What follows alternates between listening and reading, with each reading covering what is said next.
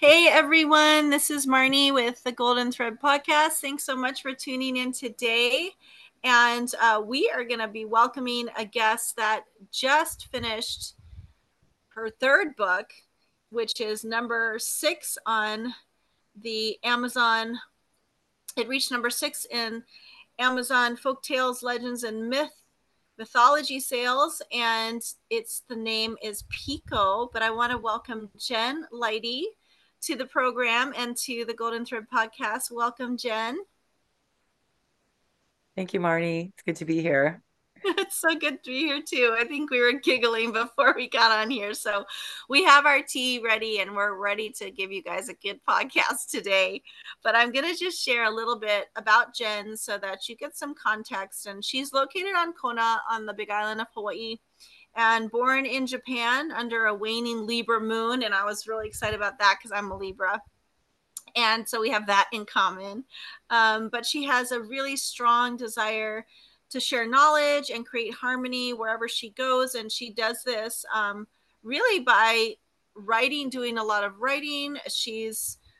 Her life has been a journey of trial and error, she says, as she's moved from place to place and from profession to profession, from being an oyster farmer on Block Island, Rhode Island, to an aquatic body worker in Mexico.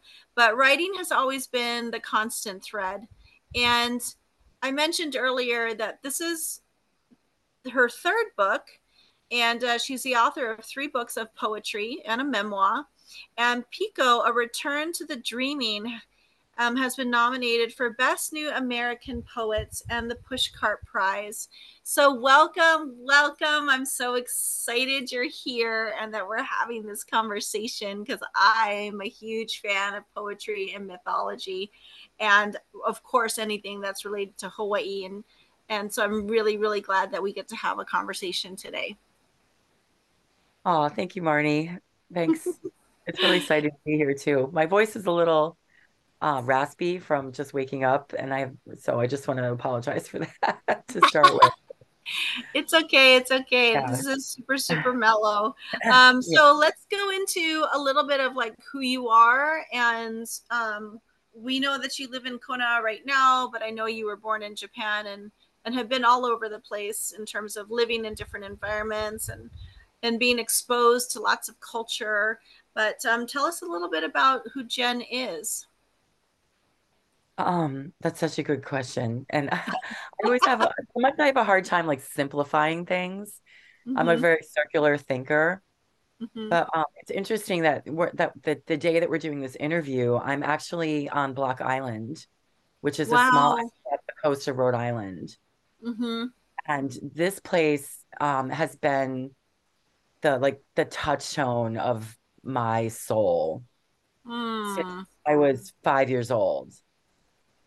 And I moved here as an adult in my early 20s and basically spent 20 years here living year Mm-hmm. round. It's really small. It's only 7 miles long and 5 miles wide. And it really is like living in a village here in a Mm-hmm. way that most people in the United States don't experience it anymore. Mm-hmm. So I went through this incredible initiation here without knowing what initiation was or that I needed it just from Right. living. And that happened really slowly through time. Mm-hmm. Just being in connection, close connection with nature. Mm-hmm. But then eventually it became time for me to move on. And during those times, I started to venture out into other places. I lived I went to the Big Island for a few times. I lived Mm-hmm. in Mexico. I lived in New Mexico. I just kind of traveled all over the place. And then eventually I ended up on Kauai and went to massage school there. And then went Mm-hmm. back over to the Big Island and have been there for the past 4 years. Mm-hmm.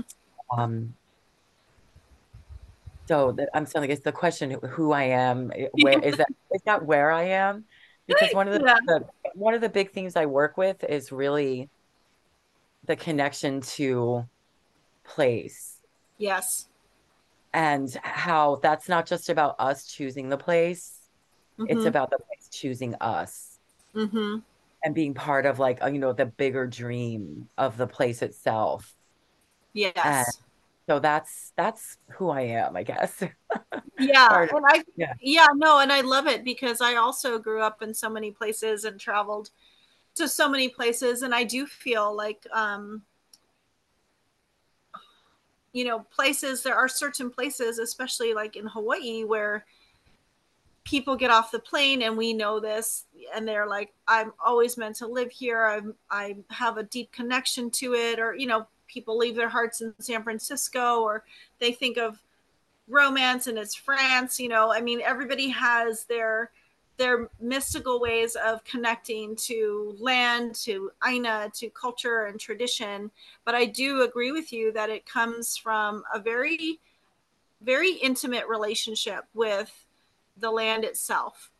And I feel like very few of us have the opportunity to be able to spend time with the Aina and spend time listening to the Aina, or we haven't been brought up in a culture that actually encourages or fosters or supports listening to the wind and the rain and the rocks and the ocean and the forest and the streams. Some of us were brought up in maybe a city environment, which has a very different kind of hum to it.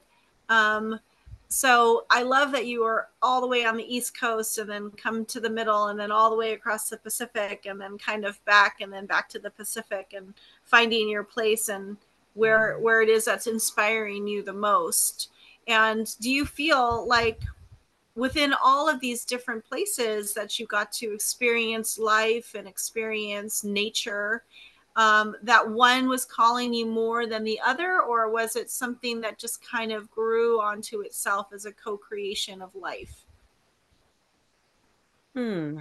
Well, I feel like I'm a person, and I've resisted this a lot, Mm-hmm. but I feel like I'm a person because I want to hear like the big call. I want it just to be Mm-hmm. like, I know, but I feel like I'm a kind of person that flounders around a lot more. And the choice usually comes from some invitation from someone. Oh, like, why don't you Mm-hmm. come here? Come. Unfortunately, people like me, I guess. So, Yeah, it's so I have a good. lot of friends. They're like, why don't you come? And so then I come, and then things just happen because I said yes. Mm-hmm. And I think that's kind of um part of my makeup. Like I know in human design, I'm a 6'3" in the profiles Mm-hmm. where the Okay. people we're just supposed to go out and have experiences. Okay. I love it. So and then the path becomes clear after that. But even with Hawaii, so I first went there in 1994 because I had a friend that was a graduate student at University of Hawaii and she said come. So I went Mm-hmm. and hung out in Honolulu for a few weeks. And then she had a friend I had a coffee farm in Captain Cook, and that friend said, come on over. So I went. And then I was hitchhiking, and people picked me up, and I ended up house sitting right in Puako for 3 weeks. And Oh, then from there, Puko. so I know it's like so magical. And then from there, a neighbor said, do you want to go to Waipio Valley for the weekend that I met? Oh, And I went, and that was that feeling you're talking about of being like yeah. being in a place and knowing Mm-hmm. this this is it. So after the house sitting, I ended up hitchhiking back there Mm-hmm. and I went down into the valley and I lived there for a while, like 6 months. Wow. And a lot of that is what's detailed in some of that is that's one of the threads in my new book in Pico. Yeah. So yeah, Okay. that's been the story. That happens. I keep, somebody says, why don't you come here? And I go, and then these incredible things happen Mm-hmm. that end up being, really important part of my journey that hopefully I'm offering to other people as I get older. So, I think it's important to like understand the author and where you're coming from as you're writing a memoir like Pico, so that we can, as the readers, we can understand the context of what it is and what inspired you to move into different spaces and what is captivating you to write something like Pico.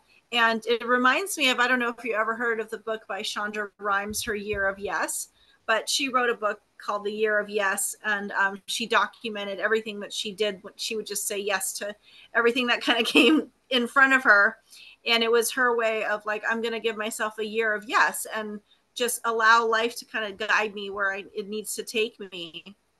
And I think that's a quality and a trait that a lot of us really want to think we can do it, but very few people actually do it. Very few people, I think, do kind of trust that they're meant to be guided into these places and have these kinds of experiences. And so I just commend you on doing that and listening to your gut and listening to your inner authority, um, to be able to like have all these amazing experiences in life. And I was just reading here, like, you were just saying that, this book, this one's just launched, and has become, number 6 in folk tales and legends and mythology on Amazon. And that it's a wonderful feeling to have a childhood dream come true. So now you're like living this like beautiful reality, with the success of this memoir. And that's really, I'm so honored that you're here to kind of talk about your experience of writing what that memoir, how it started for you. And, I'm sure people who are going to be listening to this episode are going to be aspiring writers in some way, or aspiring poets in some way. And sometimes we're all kind of fumbling, as I told you. I'm like, help me with my Substack, fumbling through our way of trying to figure out how to get our work published. But, let's start at the beginning of what inspired you. Like, writing, you said, is a constant thread for you. Um, can you tell us how you approach just your writing and your writing style? Sure. That's that, when I say a constant thread, it literally was there from before I could read. Yeah. I remember my mom was a big reader and would read to me.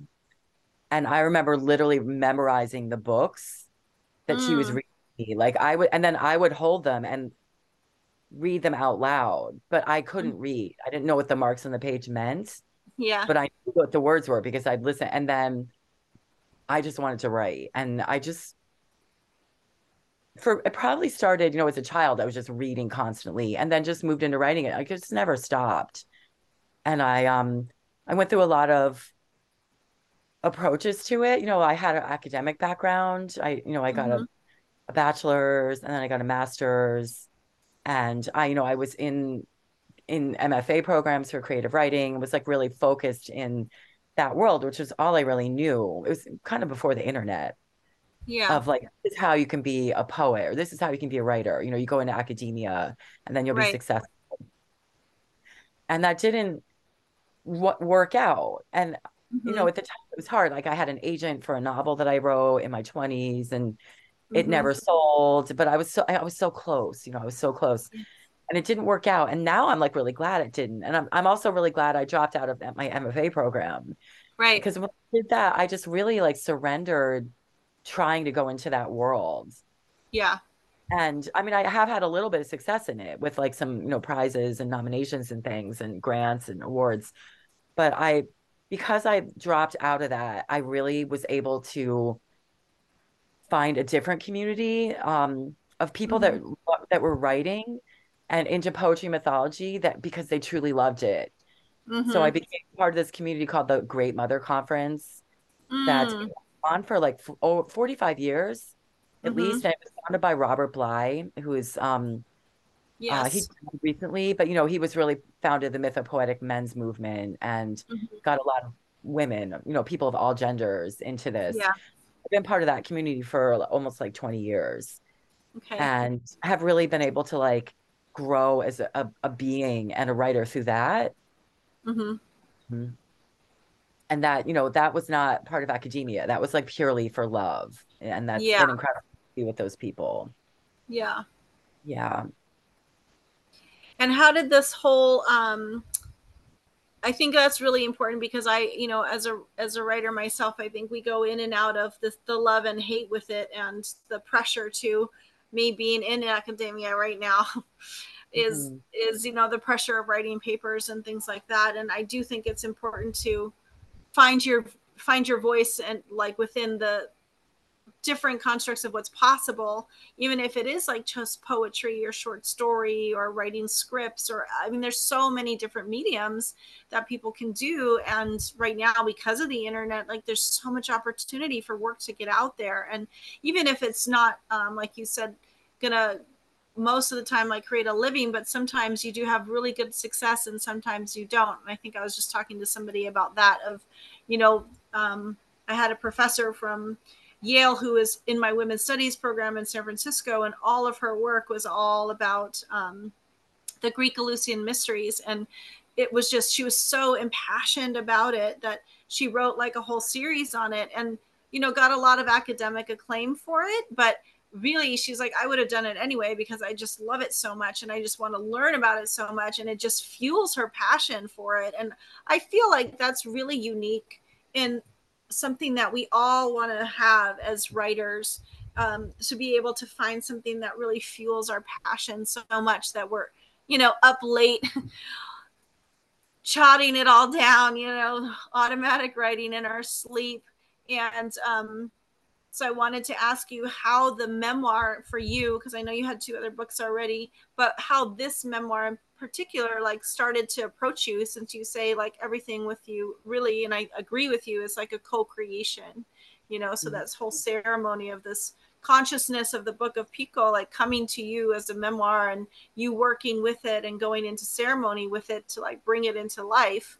When did you feel like that started happening for you, for this work in particular? Yeah, I mean, I love talking about this because the process was so incredible and so magical that, this is where I'm like, ooh. Yeah. So, so I mentioned I had the academic thing, and then I had this long, long years on Block Island of like really initiation, but that was like really full of struggle, like difficult. Yeah. But then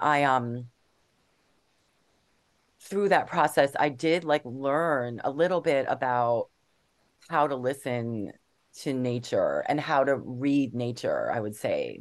In Mm-hmm. Hawaiian culture, they have I think they say kaona, Kaona, which is the Yeah. language of nature.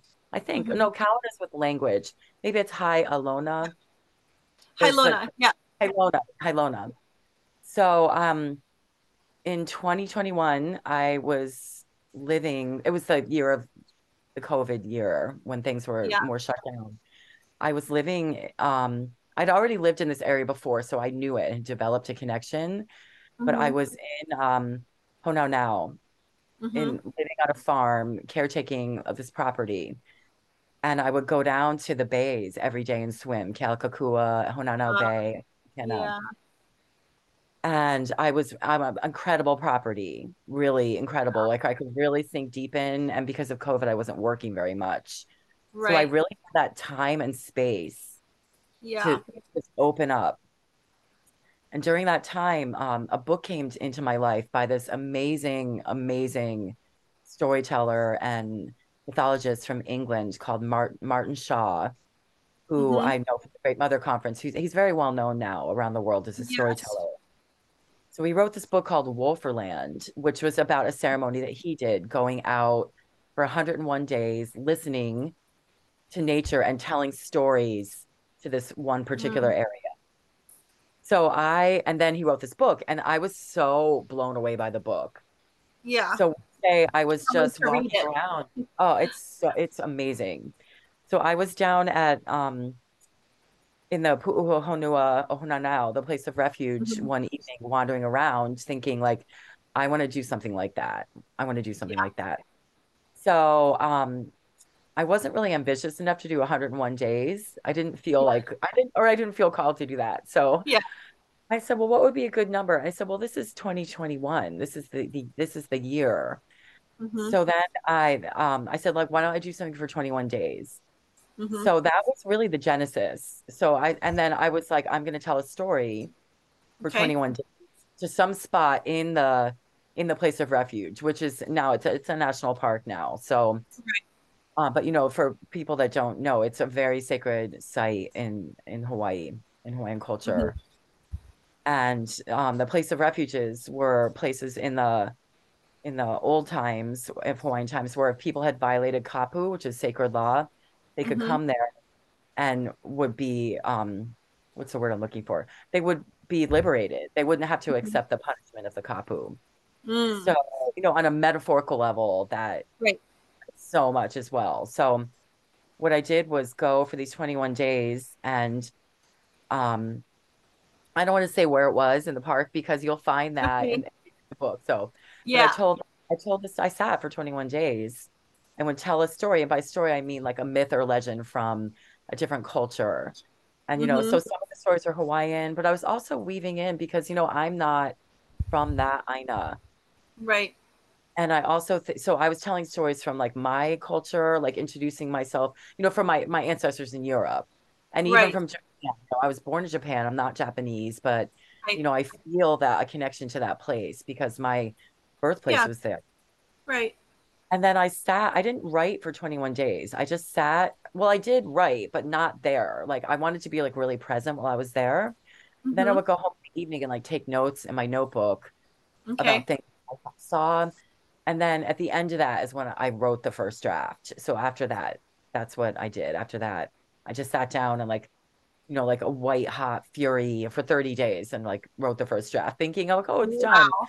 Then it was another 2 years of editing. So And what and I just love that process though. It's such a beautiful process, and like you say, being in right relation with the land and listening and paying attention and giving yourself the space to do that, which I if anybody out there who's listening is a writer, I think that's one of my biggest challenges is giving myself the space to write. Um, and being okay with that much space that I might need to write. So I love this process of having something that is like mythical in a way of connecting, and this really it sounds super yummy to do it that way, instead of like, okay, I'm going to sit at my desk and I'm going to write something for the next 30 days, or every day I have to write 2 hours a day or something like that. Like, I love that whole process. It sounds way more exciting. yeah. I mean, I think one of the things that is hard for people in industrial civilization, well, I don't know, Western industrial civilization, I guess we could call it, is Mm-hmm. we have there's so much pressure with time. Like our relationship to time doesn't operate within the way that mythical time operates. Yes. The mythic realm is all around us. It's still here. It Mm-hmm. hasn't gone anywhere. Right. We don't have the ability to connect in it in this we don't because our time pressure is so hard or as many opportunities. Everybody has the ability.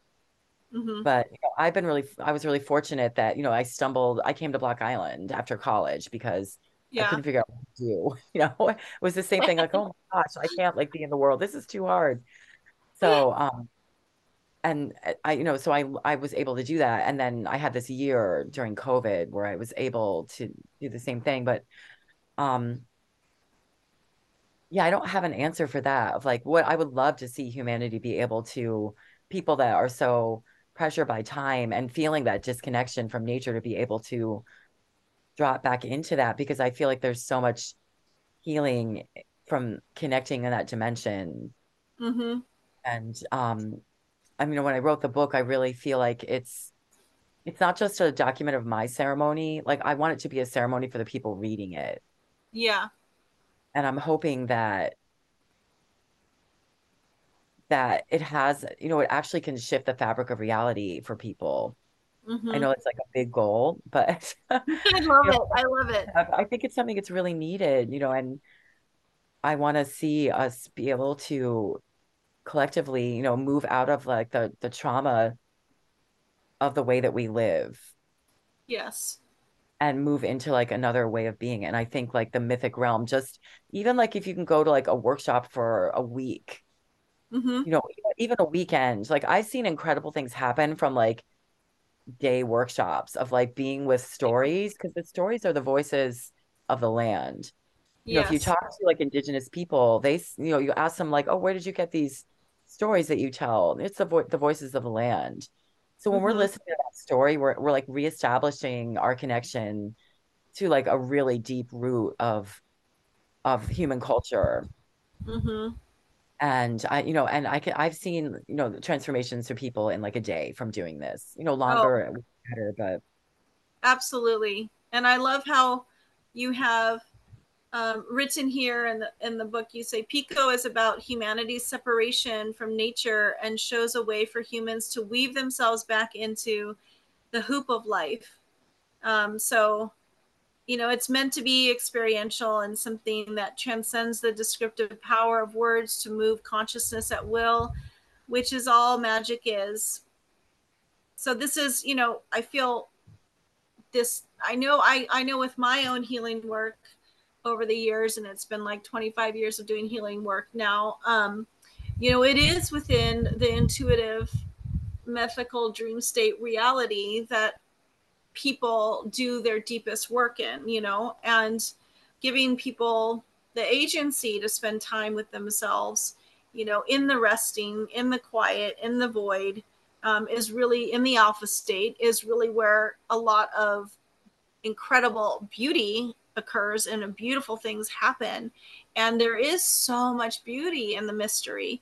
And a lot of times we are so busy in our Western colonized capitalistic society that we kind of miss it. We miss when everything. And so I really am a big advocate of like slowing things even further down so that you can be so extremely quiet, that you can hear like just even within the inhale and exhale, like that in between moment, even between that breath. And I wanted to talk about here, you said you were going over some things in the book itself, and you said you wrote a lot about Heka, Mu Hawaiian magic in the past several months, and you have this on your Substack. If anybody isn't familiar with Substack, I'm going to put her information at the bottom of the episode, and you can follow her Substack, which is, what is the name again?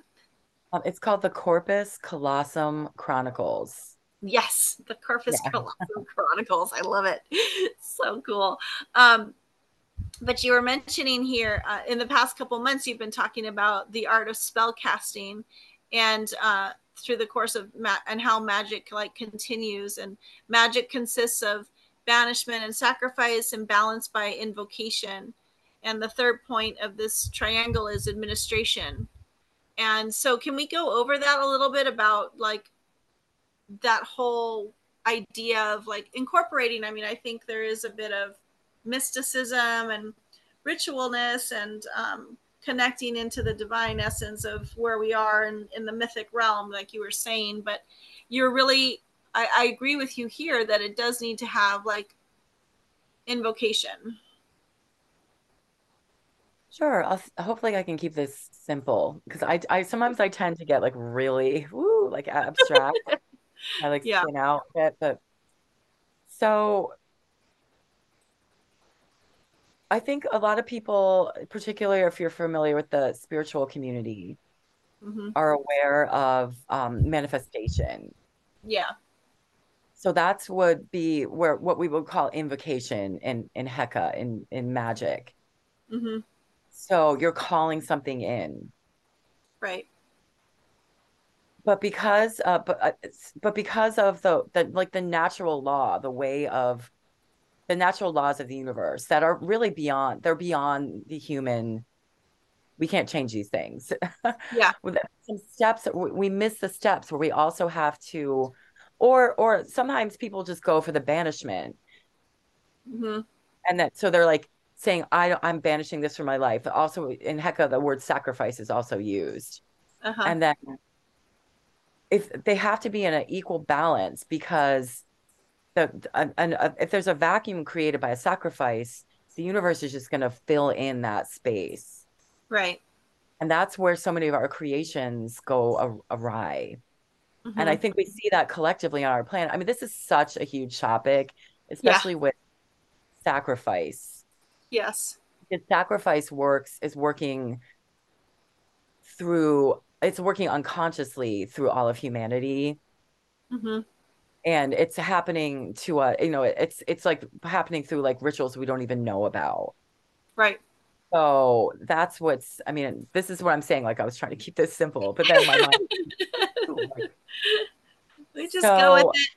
yeah. So yeah, I think if humans can understand this formula again of banishment, sacrifice, and invocation, and start to do that on like a simple level, Mm-hmm. through like creating like life as a ceremony, which is Mm-hmm. which can happen like through like literally just sacrificing, our brother Keone Hanale will say my Yeah. inadequacy is a sacrifice. Right. So starting to like work through that way and then realizing that like I'm in a ceremony all the time with my invocations and my banishments, Mm-hmm. we could really shift our collective consciousness Yes. it quickly. Mm-hmm. And then when I was talking about with is this making sense so far? Yeah. So we're talking about with the administration. So the series I've been working on in Substack called The Art of Spellcasting. Mm-hmm. In administration has to do on the technical level in magic with the oscillation of magic. So this is from Heka, which is the Mu Hawaiian magic. Mm-hmm. So what happens is people will have their invocation and maybe they'll even have their banishment. A Mm-hmm. lot of times they just have one, and that's where things really fall apart for us. But the administration is where where this what I'm going to say, the spell falls apart because people aren't following it all the way through with like keeping it oscillating, like turning. So there Yeah. is like an actual formula of this that Right. Keone's like taught a lot about. And what I'm trying to show through my writing in this series is not just describing the oscillations of magic, which are correlated to the seven principles of light. And Mm-hmm. then there's two in Heka that are actually um, added onto that. Mm-hmm. And those are not considered, it's really interesting because they're not part of the scientific recognition of the principles of light. And those are Mm. revelation and completion.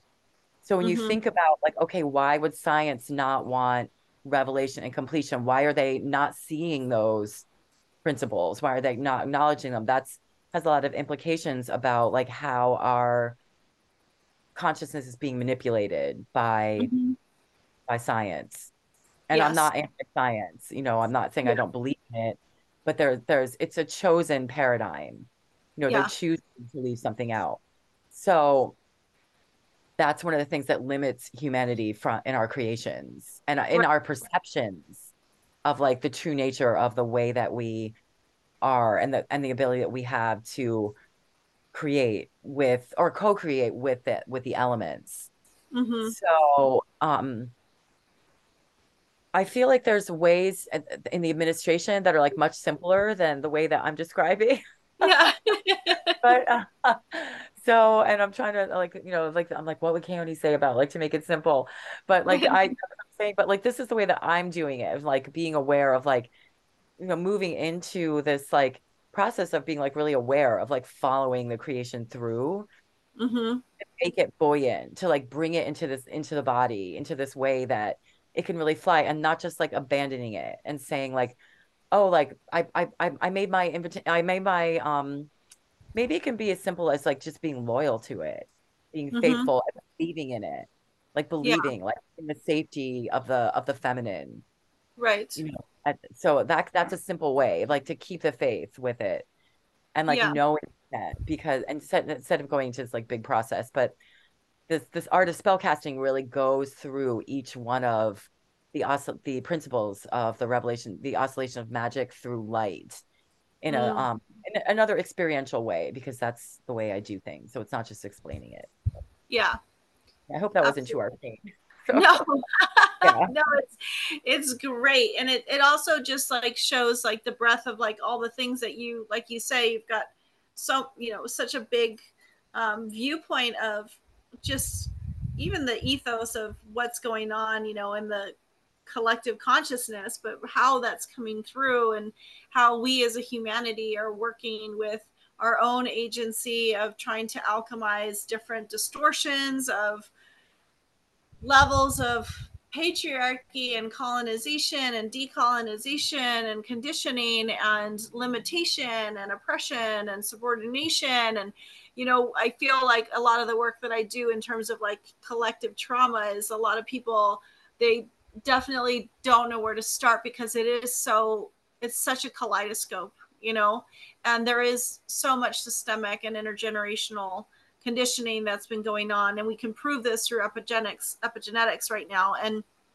I think that if we try to heal as a humanity, like, yes, you have to start working with yourself, but just know, like, there's so many other factors that are working with you and are working through you and around you, and nature is a huge part of it. And so I really love how Pico, and you can talk about this a little bit too, of your desire for, like you said, that it is trying to bring people back into, and Pico means center, if you guys don't know, but in Hawaiian it means the center. But bringing people back into their center, what is it that people, you want this book to be experiential, I know, and what else are you hoping that they're going to gain from it? um Oh, that was beautiful. The more you say that, I'm like, wow. I feel like I could talk to you for like a couple days. yeah, yeah, for sure. So I'm like, wow, I gotta catch my breath. Okay. Um, but I feel like another thing that I would really like people to gain from it, and this ties into my general project in life in general, not just as a writer, but as a body worker and healer, Yeah. is to so the corpus callosum, which is the name of my Substack, Mm-hmm. for people that don't know, is the bridge. It's gray matter between the brain hemispheres, between the right and the brain hemispheres, the right and left Mm-hmm. brain. So Right. it's literally like a physical structure Mm-hmm. that people tend to think of it as like dividing them, but it's actually metaphorically it's a bridge metaphorically, and it used to be a bridge is what I'm trying to say. Now it's a Okay. division. Yes. So I'm trying to, through particular as a writer, through the use of metaphor, Yeah. to rebuild, to reconnect that bridge. So to shift what's become a division between logic and imagination back into a bridge, to like Yeah. reunify human consciousness. Because I Yeah. feel like if we can do that, we can come back into like a healthier relationship with all of life. Because Yes. we're so dominated by left brain culture now, Yeah. which is all about like logic and the material, Mm-hmm. that we've deceived ourselves into believing that we dominate or can control things that are beyond us. And we've cut ourselves off from Yeah. the greater matrix of, really what I would say, like, the great mother, or like the Yeah. cosmic. So that would be like what I would love to, if people had that experience through the book. And that's, like, I've spent a lot of time in the sweat lodge, I and love collages. and in the aquatic body work world, Mm-hmm. like in Mexico, um, receiving and giving aquatic body work, which those experiences really take you into connection with the Great Mother. And I'm Yeah. hoping and like for me, like rebuilt that connection. Yeah. So I'm hoping the book can do that too. I So love it. It's gonna just bring together the right and left hemispheres, and we'll all just be like beautiful sentient beings and recognize like how important we are, and how connected we are to this planet too. And I do feel like there is, um we are a little egotistical as a human race. She's been around for quite a long time. I think we're at 8 billion years or something. But Mother Earth, Mother Gaia, she has her own agenda, and we're really fortunate to be here as long as we are here, and it goes by so quickly, yeah, honestly. And you have like this little blip of a human experience. Like, your consciousness is really only here for a tiny, like, not, I mean, like a little moment. unless you talk about quantum entanglement and then it's existing all the time and whatever. But or quite, it's okay. Like I can go there too. But I just love how you're using metaphors and to help people kind of make that bridge in their consciousness that they, can exist and like really tap into their feminine nature, their right brain thinking, but that actually like a lot of it is this reclamation of like coming back into is in the descent. I really feel like the healing is in the descent of the body and not in the ascent, which we've been trained to do more in the ascent of accumulation and like, success and all the conditional ways that we've been for thousands of years been underneath the figure of the father. But now is I think where we're turning into the ma and we're turning into the mother, that this work like this just to really helps people to see that it's possible and helps them to reconnect to their dream state and their own mythology of self.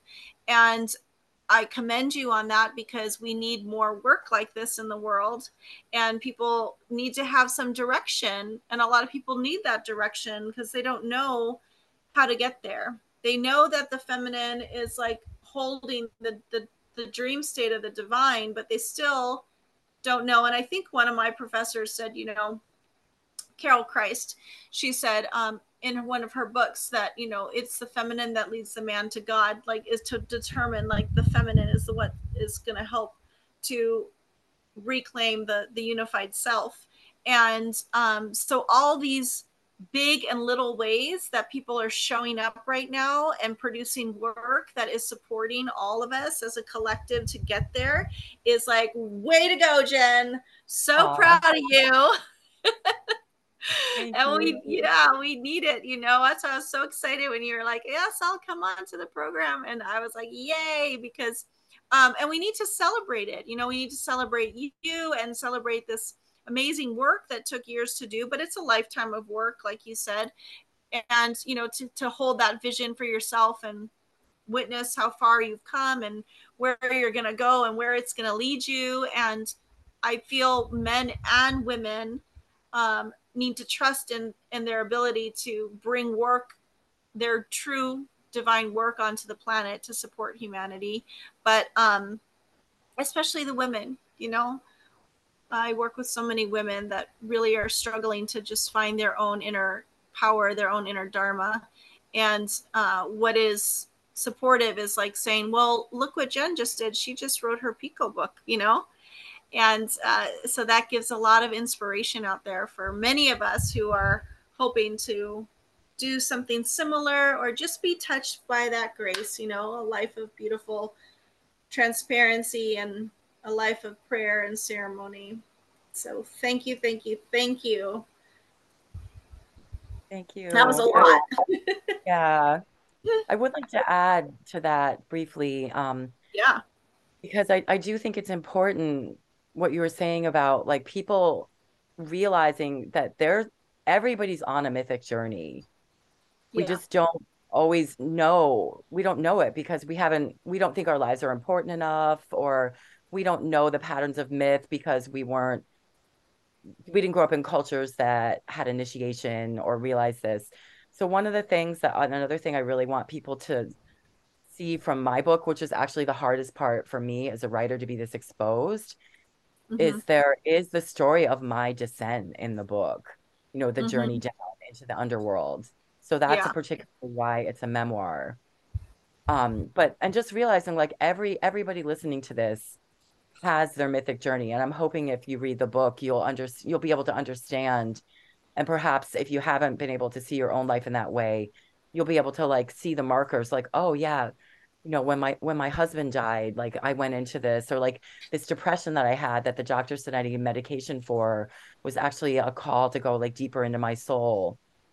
And like being Yes. able to see that, that everybody's life is really important. And the beauty of being human is that we can share these stories with each other. And the Mm-hmm. particular thing about being human that I think is really beautiful is that we have the ability to express um, our gratitude through language, but with the acts of praise. Mm-hmm. That's something really specific that we have as humans that Mm-hmm. I think is a really important gift. And I want to hope that people will remember that and maybe go praise something beautiful around them today.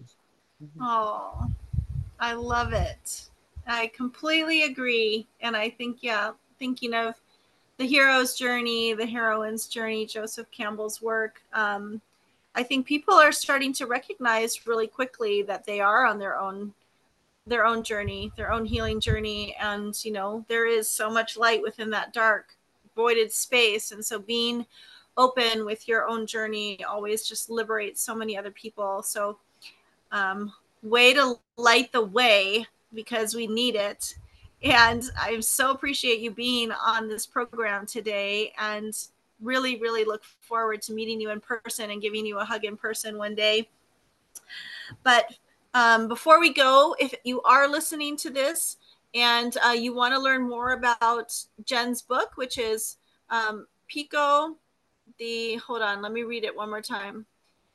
A Return to the Dreaming is going to be available on Amazon as well as on Bookshop, which I just learned is bookshop.org is a nonprofit, right? So Bookshop, and then you can go to Jen Lighty, which is JenLighty.substack substack.com. On Instagram, she's under Aqua Odyssey. Yeah. And on Facebook, it's your name, Jennifer Lighty. And again, the name of the book is Pico, A Return to the Dreaming. It can be purchased from all online retailers, including Amazon and bookshop.org, or it could be ordered through your local bookstores. And I'll put all of this in the episode so people can find ways to get the material and start their own journey, however that might be. And I wish you all the best of luck. And hopefully, you're going to have lots of great people praising your work. And many, many new things are going to come from you, I know. Thank you, Marnie. Stay tuned for our next episode on the Golden Thread podcast. And until then, I will talk to you all soon. Have a great day.